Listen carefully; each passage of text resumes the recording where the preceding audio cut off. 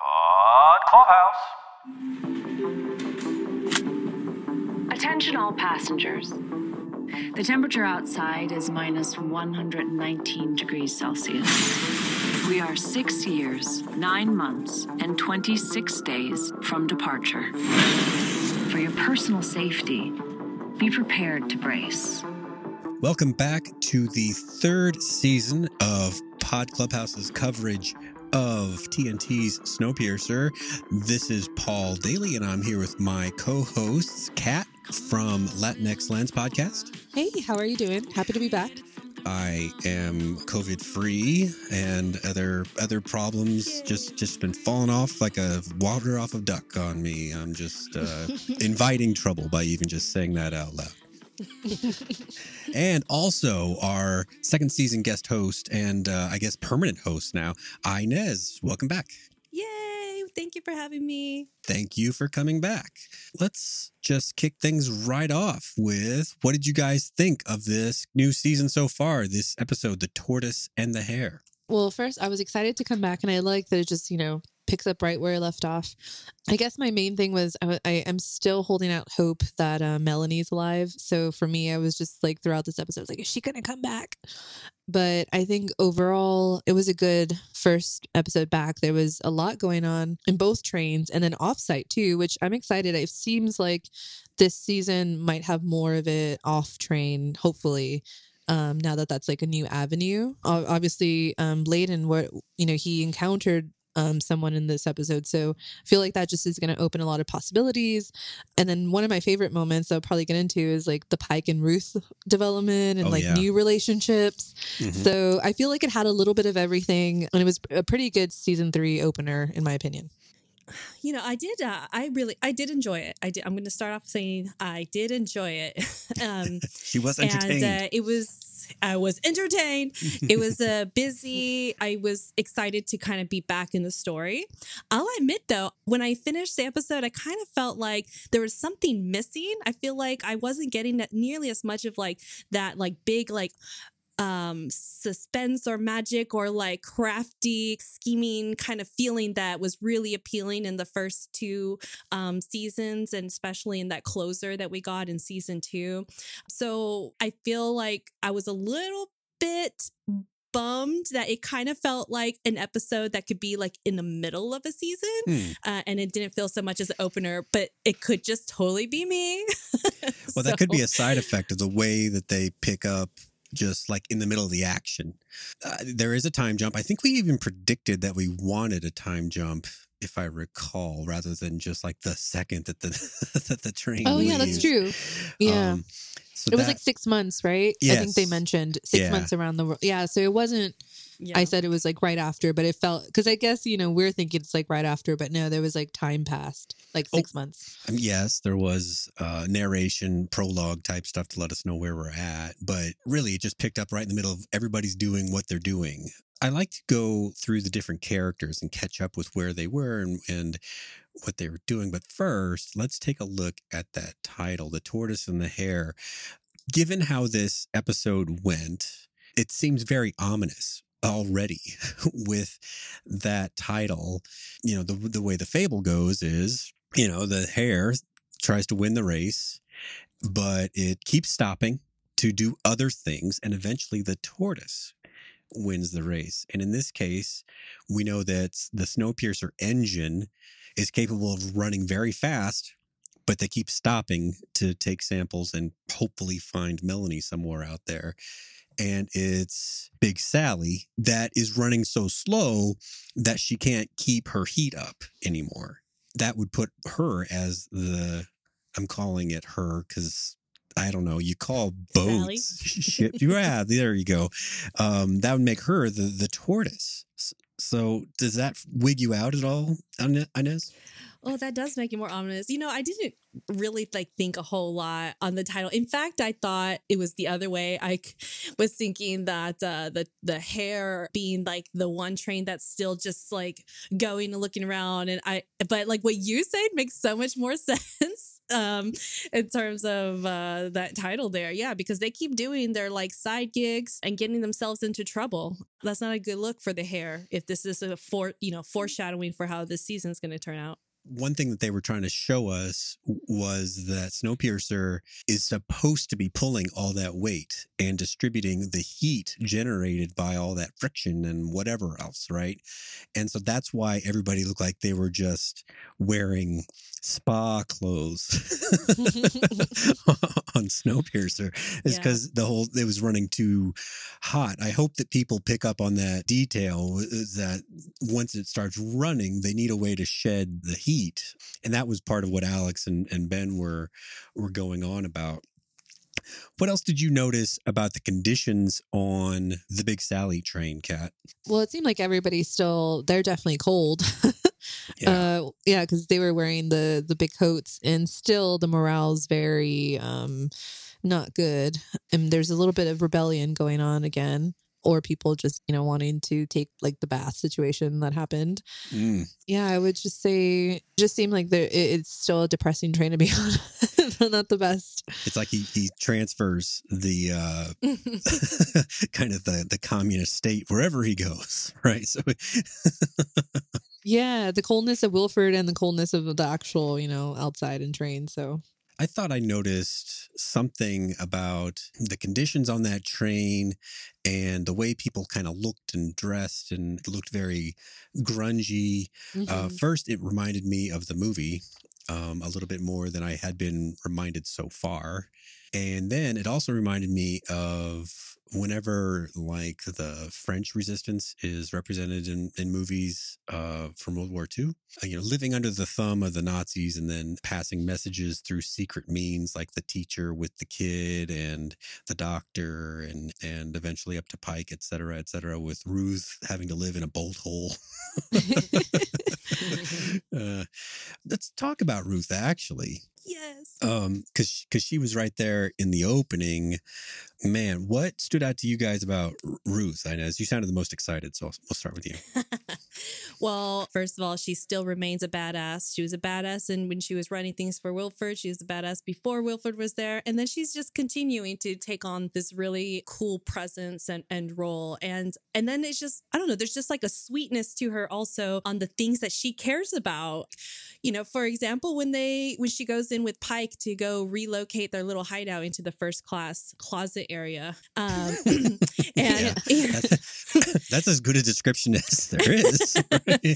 And I don't know, they just had this really like sweetness for her, and I just loved her like complaining like, Kevin, you couldn't even pack these things up, and like she was just appalled at the lack of quality for like that kind of role that he's supposed to be playing on the ship. And so I just love that she's still kind of like true to her core and maintaining and having that kind of respect for the environment that she's in. And I love her title that they refer to, the tippy top. Like it's just I felt like it was just a perfect name for like such a cuteness that she still has about her, despite like her being like this like really cool badass person that she's just like scurries around. She doesn't care about getting dirty. She doesn't care about whatever. She's crawling the fucking little track thing with ice piled on top of her, and then she just like maintains business as usual. And I don't know, I just really enjoyed seeing her that sweetness tied with such a significant role. I'm excited to see her character throughout this. Well, she's still very much not the head, but she wasn't the head, but now she is the head of hospitality, right? Even though it's not a department that's not needed anymore, she takes care of the people with her. She sent the medicine to the people that she thought would need it in that opening scene. Did you notice the reversal that she had from first season, especially, and second season, where she referred to, Mr. Wilford will fix everything when he gets here. Now it's Mr. Layton will. Did you notice that, Kat? Yeah, I did. And I agree with Inez about the sweetness. And I feel like even though they're in the condition they are, and, obviously there's a lot going on with Wilford in the two trains. And also, she's very concerned about Mr. Layton now instead of Wilford. But I felt like she is at her most free that she's been, because I think in the first season she was very much in her role, tied to Melanie. Melanie broke her heart. And then the second season was her sort of coming to terms of why Melanie did what she did, and also warming up to Layton and trusting him, and then finding out that, Mr. Wilford is not who she had kind of idolized for all that time. And so I feel like this season, she really can just be herself. And then we do see those glimpses, like she's always going to be, head of hospitality and in those exchanges. But now it's just like a lightheartedness that's really fun to see. Like, I think she's had the biggest arc and been like the most interesting characters. She's really made a change, but she still has stayed true to who she is. Just, I think the constraints around her have really loosened, even though they're in like a horrible situation still, or unsure situation. But I feel like for her, at least like now, she can be herself no matter what happens. And then she's also supporting the people from a place, I think, of like sincerity instead of like fear or, like how she was operating before. Like, I don't think she could have ever had that exchange with Pike ever, like in the first season or even the second season. So like the fact that she's joking around with him shows how far she's come. Mm-hmm. That was really fun to watch. She's like in all or nothing mode. Everything's at stake. So she can't hold anything back per se. I mean, she has to be careful, of course. Yes. Mm-hmm. But whatever else might have been getting in the way of how she needed to act, that's all stripped away now. I think it was the first season where we had that, or maybe last in the second season as well, where we were having that meter of like where she was on like loyalty and stuff. Loyalty and I meter, feel, yes. Yeah. And I feel like in this season, like there's no question where she is. So I think also just she knows what she, like, what side she's on, and she's going, like you said, all in now. So it's fun to be like, we don't have to question where she's at. But I think now it also makes her more of a target, because we do know she's on one particular side, and then I don't know how this season's going to go. So it's going to hurt even more if something happens to her, I think, more so than the first and second season. So they're setting us up. I feel like, I want Ruth to stay safe, but like also, I don't know if it's going to look good for her because of this whole arc that she's been through and like how she's a beloved character now. Wilford doesn't know that she's on the train, right? Because he sees that he doesn't know who's at the top of the resistance when he goes and finds their area. So that's a benefit for her for sure. Because I feel like if he knew that she was there, he's the type that would be like, all resources now must go to finding Ruth. Yes. Well, and her cohort is someone we could talk about just for a second. Pike, first season, he's very skeptical of Layton, or at least he was constantly playing devil's advocate, kind of up his butt about different decisions. Then in the second season, he gets to be in the way a little bit, running the contraband and being an opportunist that way. And now he's, the right hand to the resistance and walking a very dangerous fine line where Ruth, if she gets found out, it seems like Wilford would toy with her and do cruel things to mess with her mind. Pike, on the other hand, he has no relationship with Wilford. Not that the show would kill him, but you could see him killing him or taking off his hands or arms or whatever. So that's a big evolution for a little character like Pike. Yeah, and he seems like at home. I felt like he looked very comfortable versus before. There's, like you said, just a lot of this, like, which way is he going to go on the balance, on the loyalty meter, it was always on the Pike meter. And now it seems so clear that he's like, I'm on, I don't know if it's like a Layton loyalty or if it's a Ruth loyalty. Maybe. Well, he took care of her. Or just against Wilford loyalty. Yeah. That could be. Well, in the closet with the little heaters. Yeah. That was forethought in a way that was actually kind of sweet. And that there wasn't any element of boy-girl business there. It was, he wanted to take care of her just person to person. She's important to this effort and he needs her. Everyone needs her. That was also a sweet I'm sure because, I feel like it probably has a lot to do with Ruth's core character, that she really has been like the one person that is all about the hospitality piece of it. Granted, season 1, like she was all about it before like the certain people, but I don't know. It just like when Wilford had it, obviously nobody really gets hospitality like from him. And then Layton was kind of just like being a Rambo through all kinds of random stuff. And, but Ruth here, like we see like this underground organization and infrastructure that she's put in place in 6 months, and it's been like really good and healthy for the people. And I'm sure that I feel like that is something that Pike cares about, just from how he's expressed things that he's cared about in the previous seasons. Ruth has always been also a good people person. And I think she, more than anyone else, like in terms of leadership, reads the room and adjusts based on that. So I feel like she figured out how to, work with what she needed to. And like, she's super organized. Well, she looks at people in a way that someone in hospitality would, like trying to anticipate needs. I would imagine that their needs. You could translate that skill into other things that would be helpful for a resistance leader. Maybe even if you anticipate their needs, maybe you anticipate when it comes to salad forks and and bath towels and stuff. Maybe you can translate that to other things, specifically with Wilford and the way that he thinks. She's their best bet, because she's known him the longest, even if it's been at kind of arm's reach as an employee. Let's stay on Wilford's train and look at some other characters that we found over there, shall we? Yes. Yeah, let's do it. All right. Speaking of the night car, who else had a little vomit in their mouth looking at LJ and Osweiler? Yeah. Oh my God. You know what though? Not that they're growing on me, because I think I have to look back, because, it's been a year and I didn't rewatch the 2 seasons. I might do it before our next episode, but so maybe I don't have like the LJ, what they've done in the back of my mind, like fresh. So seeing them now, I'm like, oh, that's kind of cute. They found love in he's not psycho, but she's a little psycho. She swirls false eyes around in her mouth for, fun. Yeah. So, and I feel like he is a little psycho.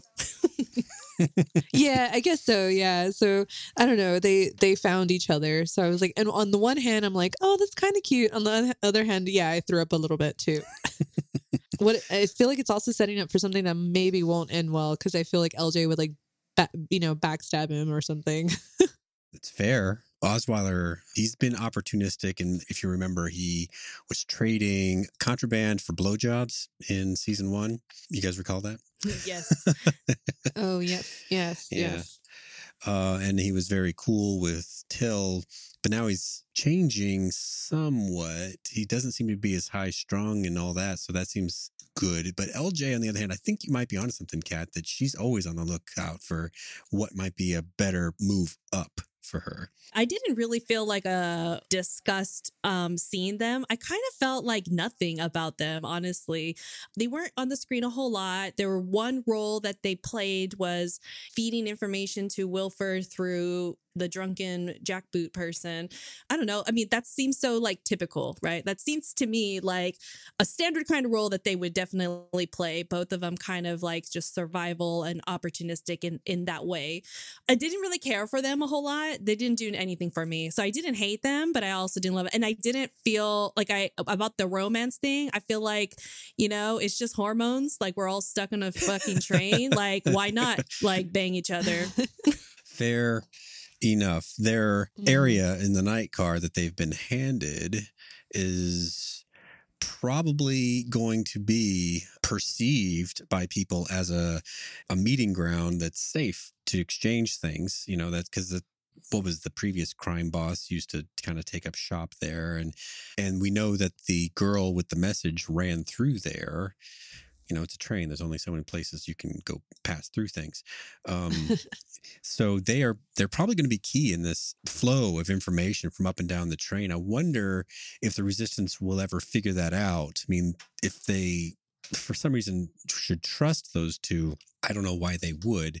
Perhaps they can bring it around to their advantage by putting false information through there or something like that. I feel like at this point, they're definitely in a privileged kind of role. So even though there is only a working class kind of situation, I feel like that whole area is very sacred to Wilford because of Audrey.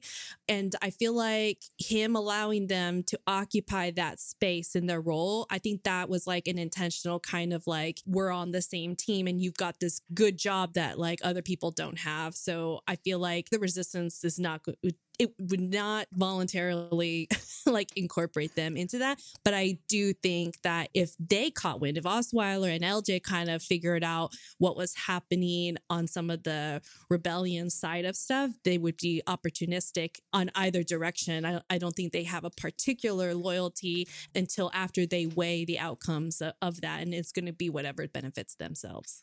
That's intelligent assessment. I hadn't thought of.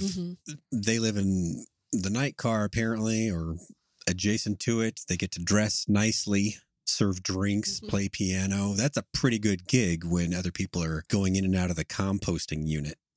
Right. I mean, even Wilford won't even open first class because he wants it to come back to its glory. So I feel like he has had to have a say in that. And Osweiler's doing his piano thing because he auditioned for Wilford. So I think like they're there because Wilford has allowed it, and it is an unspoken status kind of thing. That's my guess. Speaking of Mr. Wilford and the engine and his staff up there, we can cover him, Javi, Kevin, and Zara all in one go here. First, Javi's alive. Yes. I thought he was dog meat. I know. Oh, yeah, because I was thinking, I wrote it down like, is alive, exclamation mark. Because I was thinking like we thought he was dead, right? Yeah. Yeah, he seems like his soul has been sucked out and he's just surviving like on the very like edge of barely just like kind of living at the whim, and probably wishes he was dead in some ways because it doesn't seem like it's a nice existence having someone who put the dogs on you and then also doing this weird psychotic taking care of you in a way, but you're the reason why he's like that. So exactly. He still needs to be an engineer. So I'm like, how do you get in the headspace? Because I'm guessing that's the only reason why he's like alive, if they called off the dogs at some point to keep him alive. So then he's being kept alive for some reason. And I wonder if that's more for leverage with the other train more so than needing Javi, but maybe because engineers are scarce, he did want to keep him. But then maybe it's like the equivalent of the bath scene where he used to make them kill themselves sort of, and then like bring them back to kind of have them at his whim. Yeah. So maybe that was the equivalent of what if he wanted to do to Javi. So I wonder if Javi will kind of turn over just like, the others did, like Kevin and Miss Audrey. Javi's strong. Yeah. He always spoke his mind on the other train. He surprised us, by helping break Melanie out, etc. But this is a unique deal. Those IV bags, it's been 6 months. Can he possibly still need medication, or maybe he's being sedated with those so that he doesn't get too many ideas? And also, we still don't know a lot about the lab that they have going on there. So maybe they're also doing some weird experimental stuff and using him as a test as well. They have not given us too much information besides, what we saw with Josie. But there's a lot there that we have not seen, like even from the season 1 stuff with the doctor, with the doctor and like the bodies and stuff. So I feel like there's a lot of stuff we still haven't seen with like science in that regard. So maybe they're also using treatments like that. Well, even though it happens at the end of the episode, since you brought up the science, you guys didn't blink and miss that scene with Zara, did you? With the icy Bob baby in the making. Yeah. Yes. People are going to look at that and I don't know what they're going to see, but let me tell you what you saw. You saw what my friend Kat once called Dr. Creepy McCreeperson Yes. inject something into that fetus. They weren't doing some amniocentesis or something. That needle went into the baby. Yeah. And Zara was knocked out for that. So she's not complicit in whatever this unholy icy baby is shaping up to be. Yeah, there's like this underlining the science fiction-y type thing. I mean, all of this is sort of, post-apocalyptic thing, but there's that element that hasn't been explored. So I'm really hoping they do explore that more in this season, because that will be fun to kind of see what they're doing with the whole ice experiments. And then I wonder, is he trying to like, if the baby works out to be like this frozen baby, like that he's going to want to build an army with? I don't know. Like, what is he thinking for a future thing, or the kid will be able to like be his, he'll keep the kid to like go out in the world. Like, I don't know what they're trying to do with that. It's Clone Wars. Or yeah. Or probably not the direction, but given that this is Leighton's kid, could he be doing something, this is also science fiction-y, that would keep the kid medically dependent on Wilford and his good graces to keep him healthy? Yeah. I don't know how you would do that. I'm just making shit up, but he's the kind of guy that if that technology existed, he would use it. Yes. There's the whole idea about like what can they do with like stem cells that they've modified from a living fetus and created from that based off of this new environment that could like become something to inject in himself for like a little bit more super evolved human for the outdoor cold kind of environment. I mean, I'm with you. I'm following you, Paul. I mean, it's all bad. Even if maybe that syringe was taking stuff out of the baby, that's not great news either. Yeah, no. It's just bad news, whatever it is. No. So Mr. Wilford has his little Darth Vader running around, Kevin, doing his bidding. He's not as cool as Darth Vader. I could go nerdier and name a more appropriate major domo from the Star Wars universe. Because don't do that to Darth Vader. Yeah. Darth Vader would be Wilford. Right. Well, Kevin's more of a Bib Fortuna, if you will, Jabba's Yeah. Okay, helper. we'll take it. Yeah. All right. If you're up to date on the Book of Boba Fett, then they've been talking a lot about Bib Fortuna. But anyway, this is not a Star Wars podcast. Mr. Wilford and what he was talking about with Javi, I thought was very, very telling. What did you guys think about the idea of needing to keep what did he call it? An unpredictable presence as a way of maintaining order. What did you guys think about that? It's just typical Wilford. We should read into it because, everything he says is not by accident. I think he's very calculated in the way he speaks. Maybe it's something where maybe people can get comfortable or not get too comfortable. And that way, people are kind of on the edge of their seat. I think maybe that's sort of the thing. I don't know. I feel like it's just a diabolical another game that he's playing. And he tends to, like, the people he has up front is where he admits it. It used to be Alex and say all these little things, which I think is what he's actually planning. And then with other people, he's more calculated and doesn't really say that much. So Javi seems to have taken that that role now since he doesn't have Alex. Yeah. He needs someone to monologue for. Yeah, he does. So and then Javi's just there, kind of like, he's just listening, or maybe just not listening because he's just fearful. But I don't know. Maybe it's something to do with that. You manage people, Inez. Do you like to keep things unpredictable? Oh my God. Oh my God. I would have gotten like fired and imprisoned if I was like took up Wilford's leadership style. What I do know is that he is consistently grooming his victims. So the whole time he's right there like, oh, let me like take care of your cream and your face because I care about that healing really well.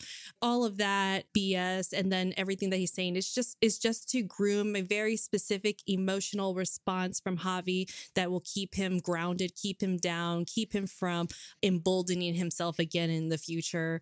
I think it's just part of that whole transition on bringing him down. I don't know if he'll ever achieve like an Audrey level or a Kevin level transition with Javi because Javi never had a relationship with Wilford in that manner.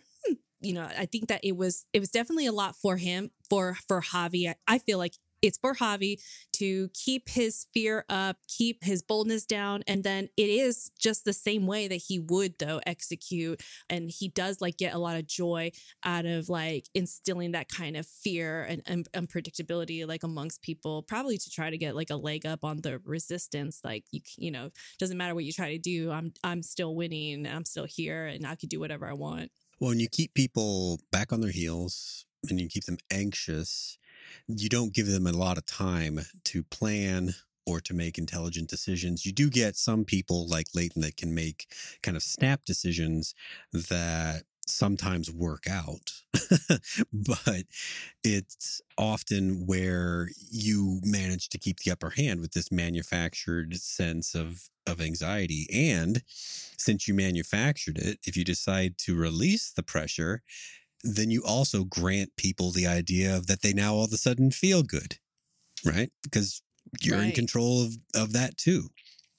Just the absence of the anxiety all of a sudden feels great. Exactly. Yeah, that's such a Wilford thing, like the control. He's really good at the manipulation for the people who, when he puts them in those situations. But I don't know if Javi's going to break, but I feel like he had a really good teacher with Melanie. Javi's smart, but IVs, dogs having been mauled. Yeah. It's I wouldn't blame him if he broke. Like, I mean, I would Yeah, probably break in right. that sense. Yeah. Yeah. So not blaming. I was going to say only strong people, but I was like, I cannot, if I was in that situation, like I would totally break. So I can't like be, put myself in that. This is just in a TV setting, but, in a TV show setting, but like thinking like, come on, Javi, don't break. But I mean, after this, what he's been through, I mean, it's manipulation 101 from Wilford. Compliance through fear, like he's just a survival response, and I wouldn't blame him for that either.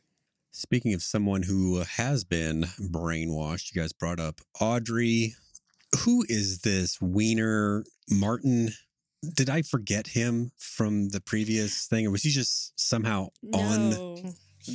They introduced Yeah, is he him new? I was here confused. they call him made jokes about him being a stowaway, because he says in his intro scene, like, that he was asleep in his bunker and then just woke up, and all of a sudden he was on a runaway train and his husband and twin boys were stuck on the other train. So that's our intro to how he showed up. And it looks like he's like working on behalf of Layton by obligation or by default. Like, okay, you're here, you're an extra body.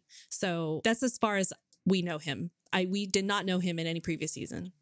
Okay, well that's good because he didn't cast a good impression, and now he might have a brain bleed thanks to Till. So there's that. All right, Audrey. Last season, we discussed her often on the loyalty meter. I got to admit, she had me fooled. I bought her BS. I thought she would be able to deal with Mr. Wilford as a mole and not succumb to his seductive ways. And totally wrong. Totally wrong. Did her trying to take over this train right away, for us anyway. I know it's been 6 months, but for us, that's all that matters. Did that come as a surprise to you? So I rolled a lot during this part. Because honestly, I felt like it was a really big disservice that they did to her character based off what we got to learn from her in the first I season. thought so too. And then like the struggle that she went through and then that transition in season 2. So just like seeing her character be like so like blatantly a different person than we met in season 1 and part of season 2 was just like, it was, I don't know, it didn't settle right with me. I didn't like it and it was off-putting. So that's all I'm going to say for right now, because maybe some people like or see something, and I'm interested to hear what you guys had to say, because I don't know if I'm just jaded. Yeah, I agree with y'all, because especially when we have character arcs in this show that feel so like, I guess, authentic and natural for their like what they've been through, especially since we just talked about Ruth's progression. But with Audrey, it's never felt like it was like the shift was right, and I'm honestly still waiting for that to like shift back, because it just does not feel right from season 1, unless maybe I got to go back and watch season 1 and see if there's any underlining like that she played with it. But I don't know if the actor and like they would have known that she was going to make that shift in later seasons, but I know they had like plotted it out maybe. But yeah, I don't know if the way they did it was just too sudden, or maybe like I didn't pick up on something. Yeah, like she in season 1, like we had some Well, we didn't because I wasn't here in season 1, but like in season 1, there was just like a lot of like depth to her, a big depth to her. And then season 2, season 2, we see like a very legitimate struggle, and we had some really awesome conversations around that and how we tie that to like real life, like domestic violence kind of situations, why people would go back to abusers and things like that. And so she did, and she succumbed, and she did that journey, and we still were holding out for hope for her because of the demeanor that her character was having at that time. And that was such a short period of time of overlap that she had with Wilford versus like the whole, I don't know, how long were they on this train before Wilford showed up? Wasn't it 7 years? Yeah, I think so. Right. So we have 7 years, and then she's with him for a small minor overlap. It has to be like months long, definitely not another 7 years. And then now we have like a completely different person. Like to me, it feels like a different person. And like even when they took her from the train 6 months ago, she wasn't nearly as like all in. Kind of reminds me of like, like the villains in the Batman movies that are just kind of like all like like over like celebratory over their like grand villain person, like the Joker. Like I feel like she in this episode was kind of like one of those like really cheesy, I'm all about my villain leader kind of people. And that just didn't settle right with me. It didn't make sense to me, especially with her being now separate from him for 6 months. If anything, it's an equivalent amount of time that she's been away from him now, that she had the overlap with him after 7 years. It doesn't make sense. So I'm pissed about it. Yeah. It's not even the Joker. It's the original incarnation of Harley Quinn. Not the movies. Yes. But the one that was like, Mr. J, yes. Because, she didn't think for herself, whereas like you've pointed out in the first season, she wasn't in every episode, but the ones where she was constantly questioning, constantly driving Melanie to feel a certain way or think about something from another perspective. And she definitely, desperately wanted to stay away from Wilford once it was found out that he was, zeroing in on them. All that is just out the window. And we get this, I don't know. Although, do you think maybe that's, I think the only way I could maybe justify it is the fact that she didn't want to see Wilford when they found out he was on the other train. I mean, we saw, I guess, a flashback to their previous life, or I think she talked about it, right? Yeah. In one of the episodes last season. Maybe she knew that would happen, and maybe it took 7 years for her to like kind of get over it and then get in a good place. And maybe it is one of those things where like one person has that like really strong hold on you that even if it is only a few months, you can kind of revert back to that person that you were with them. And maybe that's why she was fighting so hard to not have to be in that position. And then now like it just kind of triggered it, and she like, did the 180 and is like this whole other person. And so I feel like that could possibly make sense, because if I've never been in an abusive situation where someone has like that hold over you. So I can't really judge that, but I would say maybe that could make sense where like those feelings are so strong and those fear mechanisms that this person has like inflicted upon you in previous, in your previous time, like could all come back. And maybe she just kind of reverted back to whatever she was before. And like for her, defense mechanism. But then she hasn't like kind of snapped back now that she's with the people she was with before. So that's where it hasn't made sense, I guess. But I don't know, because if your psyche kind of breaks being in those fear situations, who am I to judge? Like, oh, you can just come back, that you're back on the train, when she had to go with Wilford and like think that was going to be the rest of her life again, So if this was not Snowpiercer, but it was actually the story of Audrey, we might have seen that she potentially, this is just a theory, that she had spent more of her life as Harley Quinn and the time on Snowpiercer was actually the respite from that. And so like you've suggested, Kat, slipping back in to Harley mode didn't require as much pushing as we thought it would, given that we'd only ever known thinking Harley.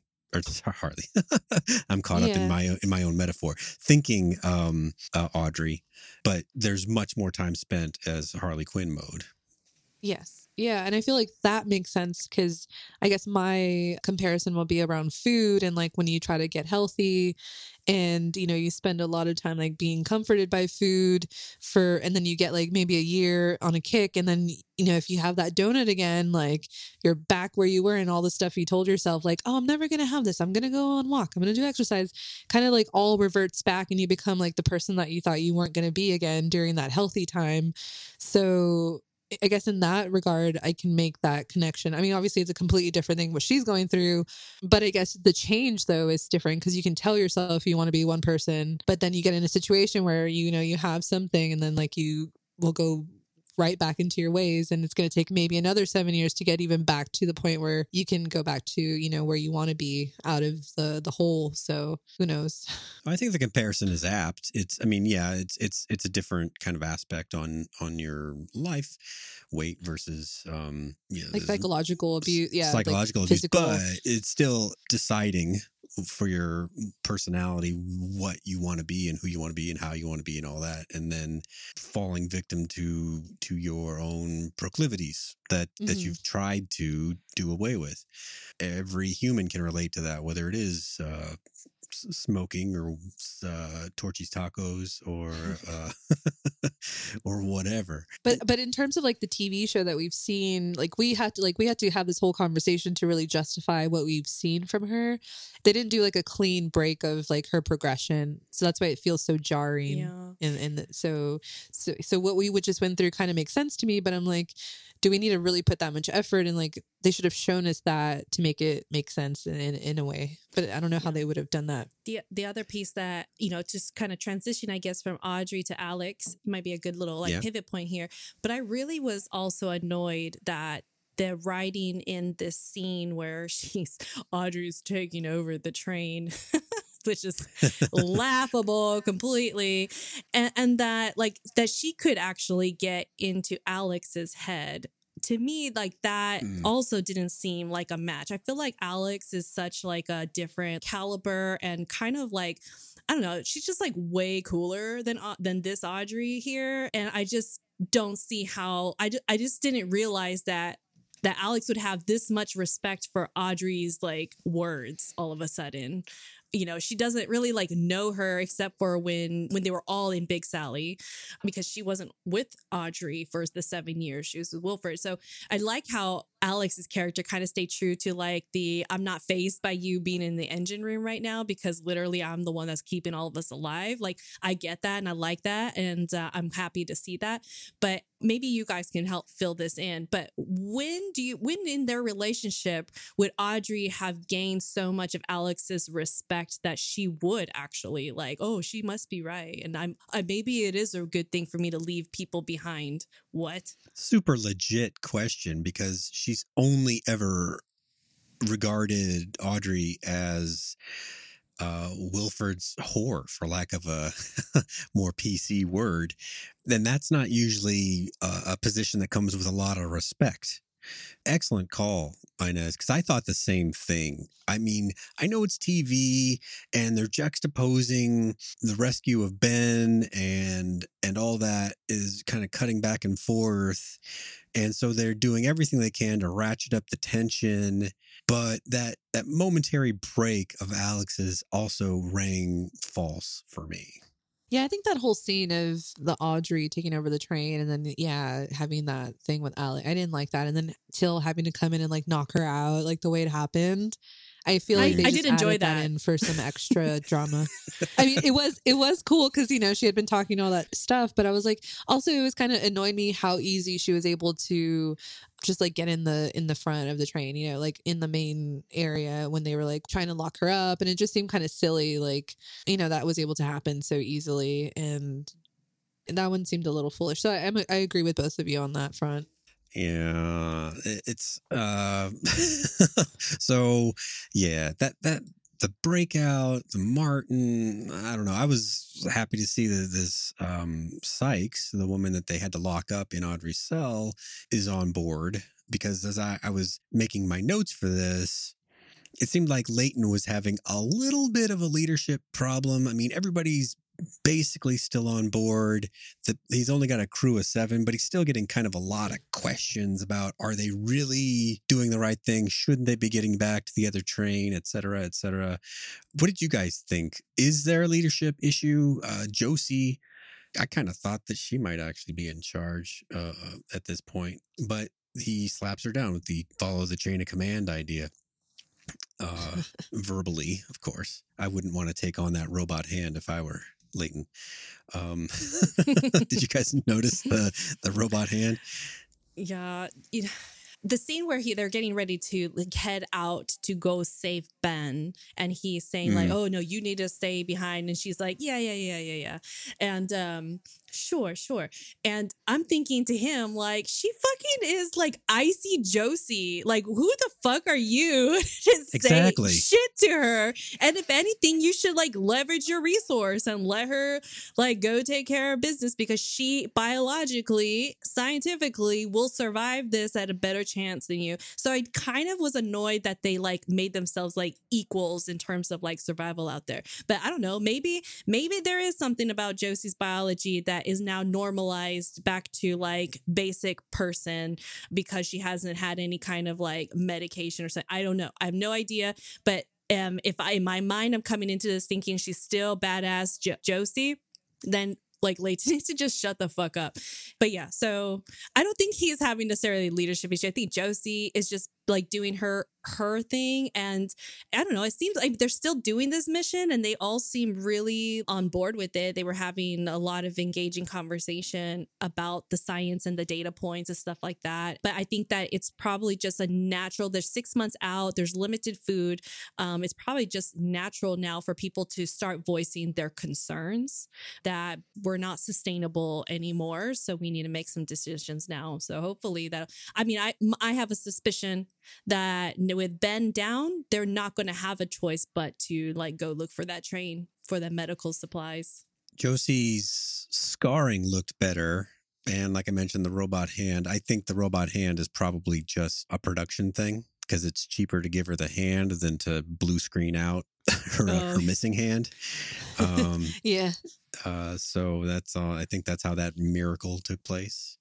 But I think I noticed that her suit was still the kind of scuba suit compared to Leighton's full-on like cosmonaut suit. Yeah. When they went outside. But your point is, I mean, every time a man and a woman are going to go do something dangerous, how inevitable is it that the man has to say to the woman, not you, never you.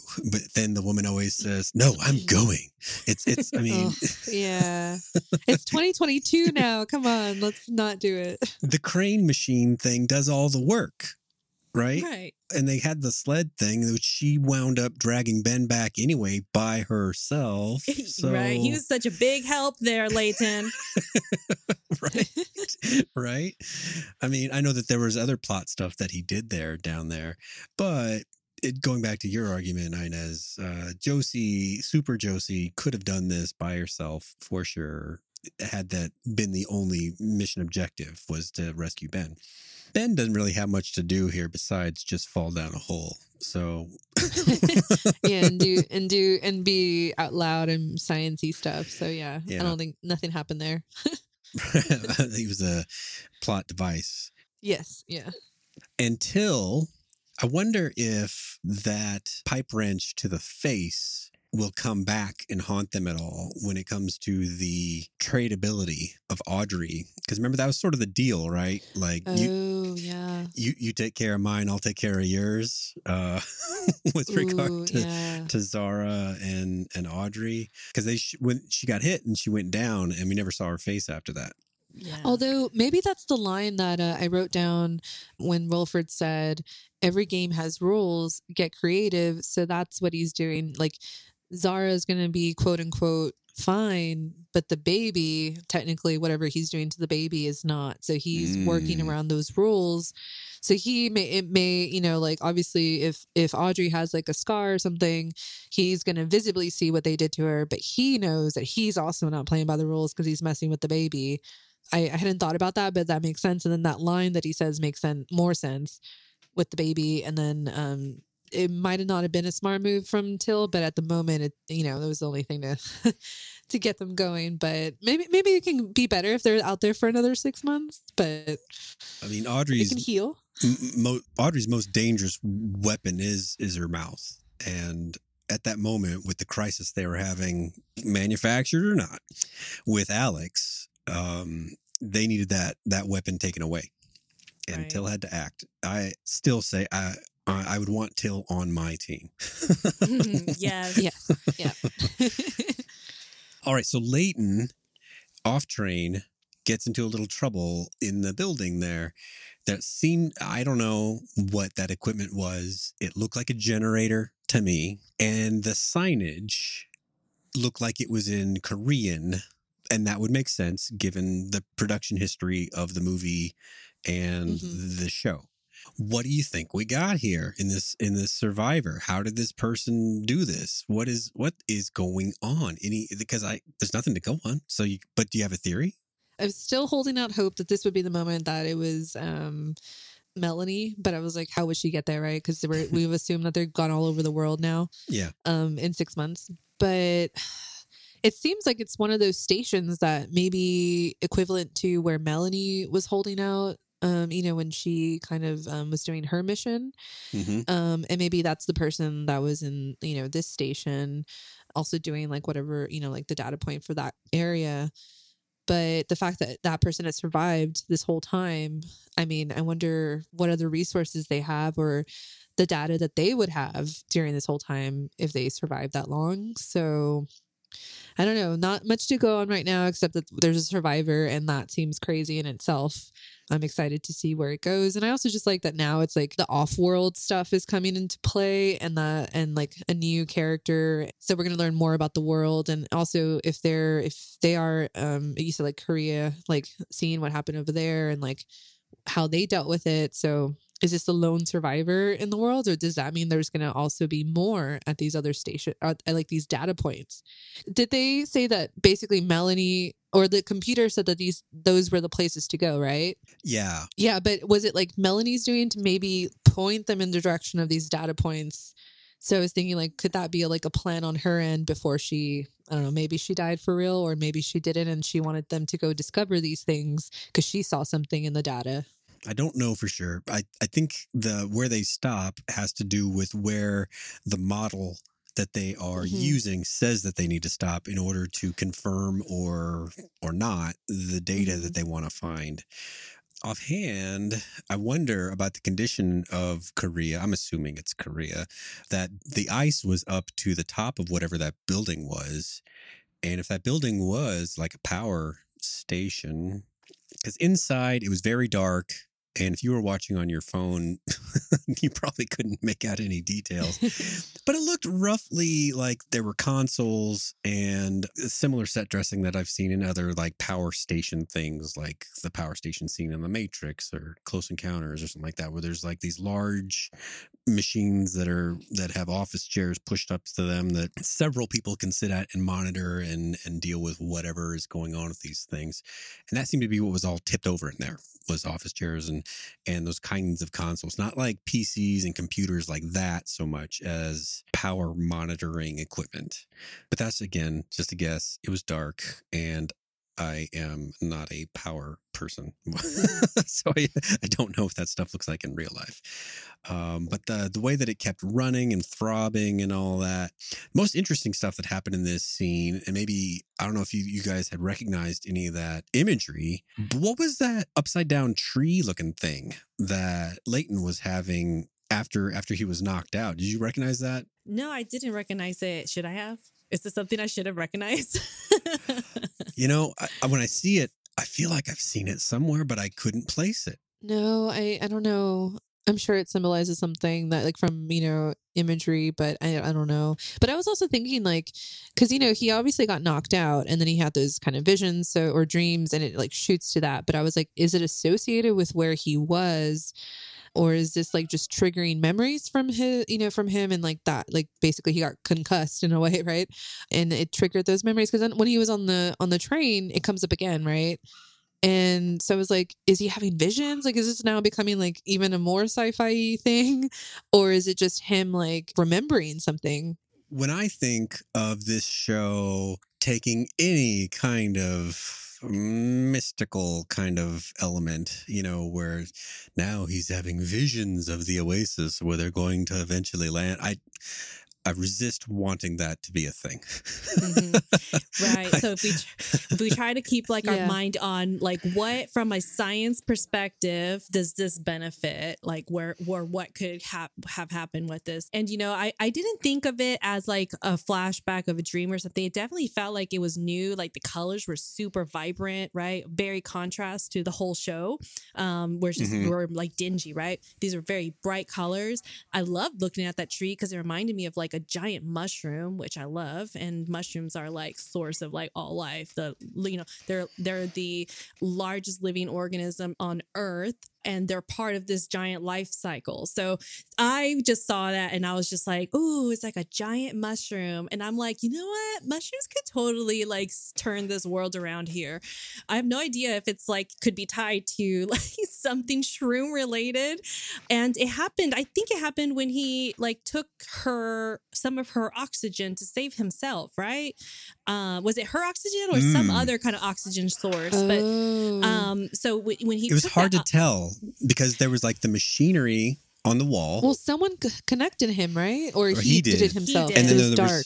There was her machinery also, so it was hard to tell what was going on. I like Inez's theory because I was thinking like maybe he inhaled something there, but I was like, that seems like too mystical for the show. But it could be more of the sciencey stuff where they discovered a way to maybe whatever their breathing has given them like, the extra life or maybe being able to adapt to the cold. So I actually like that theory more now that I know that like he did connect in to something and that's what made him like kind of like go into more of a high, like I guess what is it called, like a hallucination kind of thing. And that would make more sense, like mysticism, like we're going into magic kind of world thing. That's a good idea. Because, man, I don't want, like high priests and shit to... Yeah, me either. The gods have descended on Earth and are ready to pick up the survivors. No, I was thinking, like maybe there's something medicinal that's happening in the air that he's breathing, and that's how he was able to recover in warmth and oxygen so quickly. I mean, I drink daily it's called mud water, but it's a tea, and one of the ingredients in there is mushrooms, and I'm very into shrooms. I haven't yet explored the psychedelic kind, but I have a lot of respect for mushrooms and the role that they play in our ecosystem. And I respect a lot of the medicinal properties that they have. And I feel like this past year, especially, they've been finally kind of getting a lot of like respect and publicity amongst people. So a lot more like health products and vitamins and teas right now are very intentional about including mushrooms because of some of them being able to help regenerate our cells and stuff. So these are all like factual science related things happening right now. So I wouldn't put it past us that if we're going to maybe realm into this psychedelic kind of like sci-fi area, a good solid science route would be something that incorporates shrooms. And I just took that big giant tree to actually be a big giant shroom. I have no fucking idea. It's just like my dream. But just to kind of go back to a previous question about what does it mean that we like found this person? I think at the very last episode we recorded for season 2, I had brought up that, I had read about that in the graphic novels related to this story, they actually talk about underground communities that have survived. So you have the trained people that survive and think they're the only ones, but then there's also people that are underground and they're surviving underground. But I don't know anything beyond the science of how that happened. So I'm going to pretend that maybe this generator looking plant and this person is related to the sustainability of maybe some like underground pockets of people. Take a look in the DM chat right now if you can. And I sent you guys a picture of a tree that I thought resembled the tree from the Vision. Yeah, it looks similar. I feel like it had the like more. It was a little more of grand. A smooth Yeah. like top, but yeah, like the thickness of that trunk and Yeah. I looked up like an upside down tree because that's what it looked like to me. And this is called a quiver tree. And they are found in Namibia on the southwest coast of Africa. So that might be something to look forward to in the future. But your idea, Inez, about some adaptation made to the other survivors' oxygen supply that may be hallucinogenic in nature, that sounds really interesting because it's been striking him in a way that he's awake, when this is happening. The first time wasn't, but after that, after he gets back on the train, he sees it again. And that seems like an after effect of some pharmaceutical, right? Rather than hopefully pixie dust. All right, guys. Do you guys have anything else to add about Latent Misadventure, or can we get to maybe predictions about what's coming next? Yeah. What's next? All right. I don't think we are going to meet up with Big Sally just yet. I mean, that seems more like a mid-season kind of thing to me.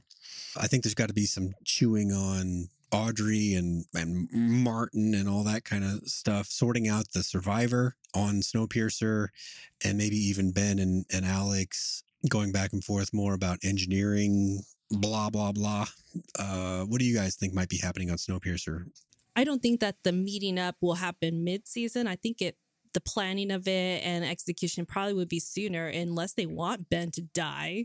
It sounded like from his fall that he's had some pretty serious injuries, maybe risk even of internal bleeding. So I think that this is going to put unwanted pressure on this team to have to go back. So I'm expecting them to make those types of decisions. I think the next episode, hopefully, we'll get obviously learn who this person is and learn more about, hopefully not the pixie dust, but this how they survived underground, and maybe that could also help heal Ben, so they don't necessarily have to go back to the train just yet, and then that can buy them time.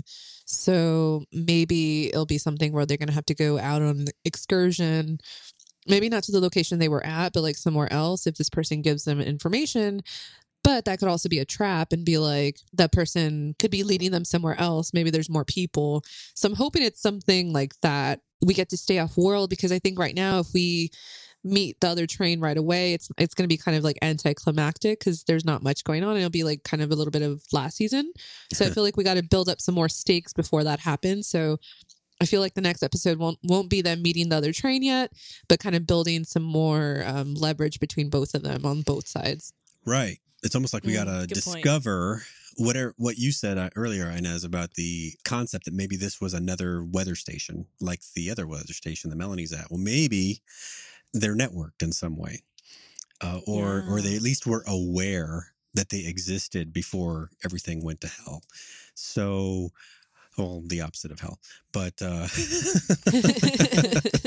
but that could feed into the idea that now all of a sudden they have an idea where to look, that they want to go back for Melanie, right? Because they would know possibly how to find her, and then that would be when they run into Big Sally, right? Yeah, that'd be the most dramatic point when they think they're about to get Melanie back. Would be the time that Mr. Wilford gets his talons sunk into them. I like it. I like this way better than what I had thought in my mind, because I didn't want to go back, but I also didn't want Ben to fucking die either. So I don't think he'll die this way. That's too easy. I hope the shrooms save the day. Yay, yes. Well, thank you guys for joining me once again on our coverage of Snowpiercer. If people want to find you, Kat, how can they find you best? Yes, you can follow me on Twitter or Instagram at thingscatloves. What about you, Inez? I am on Twitter my handle is at NeezyThinks. So if anybody wants to know my thoughts, that's where I'll be. And I am at Paul V. Daly. I didn't decide to disguise my name at all. It's a it's a very Paul appropriate handle. So no, I think it matches perfectly. Yes. If you like this podcast, please remember to rate, review, and subscribe to it. Give us 5 stars on iTunes, Spotify, or wherever you found this podcast so other people can find it and listen and enjoy our considered opinions. And look forward to us again next week. Thanks a lot. Thank you for listening. This has been an original Pod Clubhouse production. Pod Clubhouse is a podcast network dedicated to encouraging collaboration among podcasters and friends to bring a fresh voice and diverse perspective on a wide array of content. Please visit and leave a comment for us at podclubhouse.com. Rate, review, and subscribe to our podcast feeds on Apple Podcasts. Follow us on Twitter, Instagram, and Facebook. You can find us at Pod Clubhouse. Our DMs are always open, and we'd love to hear from you. Pod Clubhouse.